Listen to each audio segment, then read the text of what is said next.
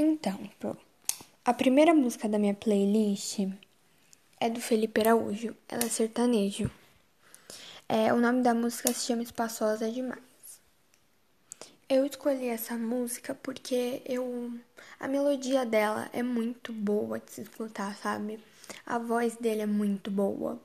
E a letra não é vulgar, entende? Por isso que eu gostei dela.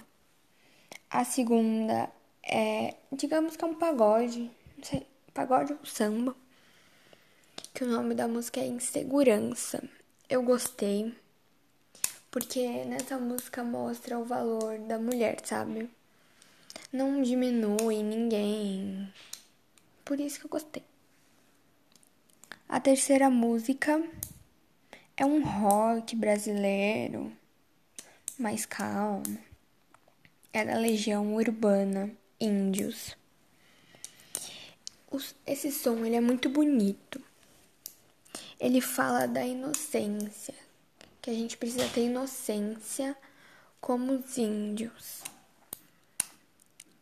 E a quarta é meio que uma música mais animada.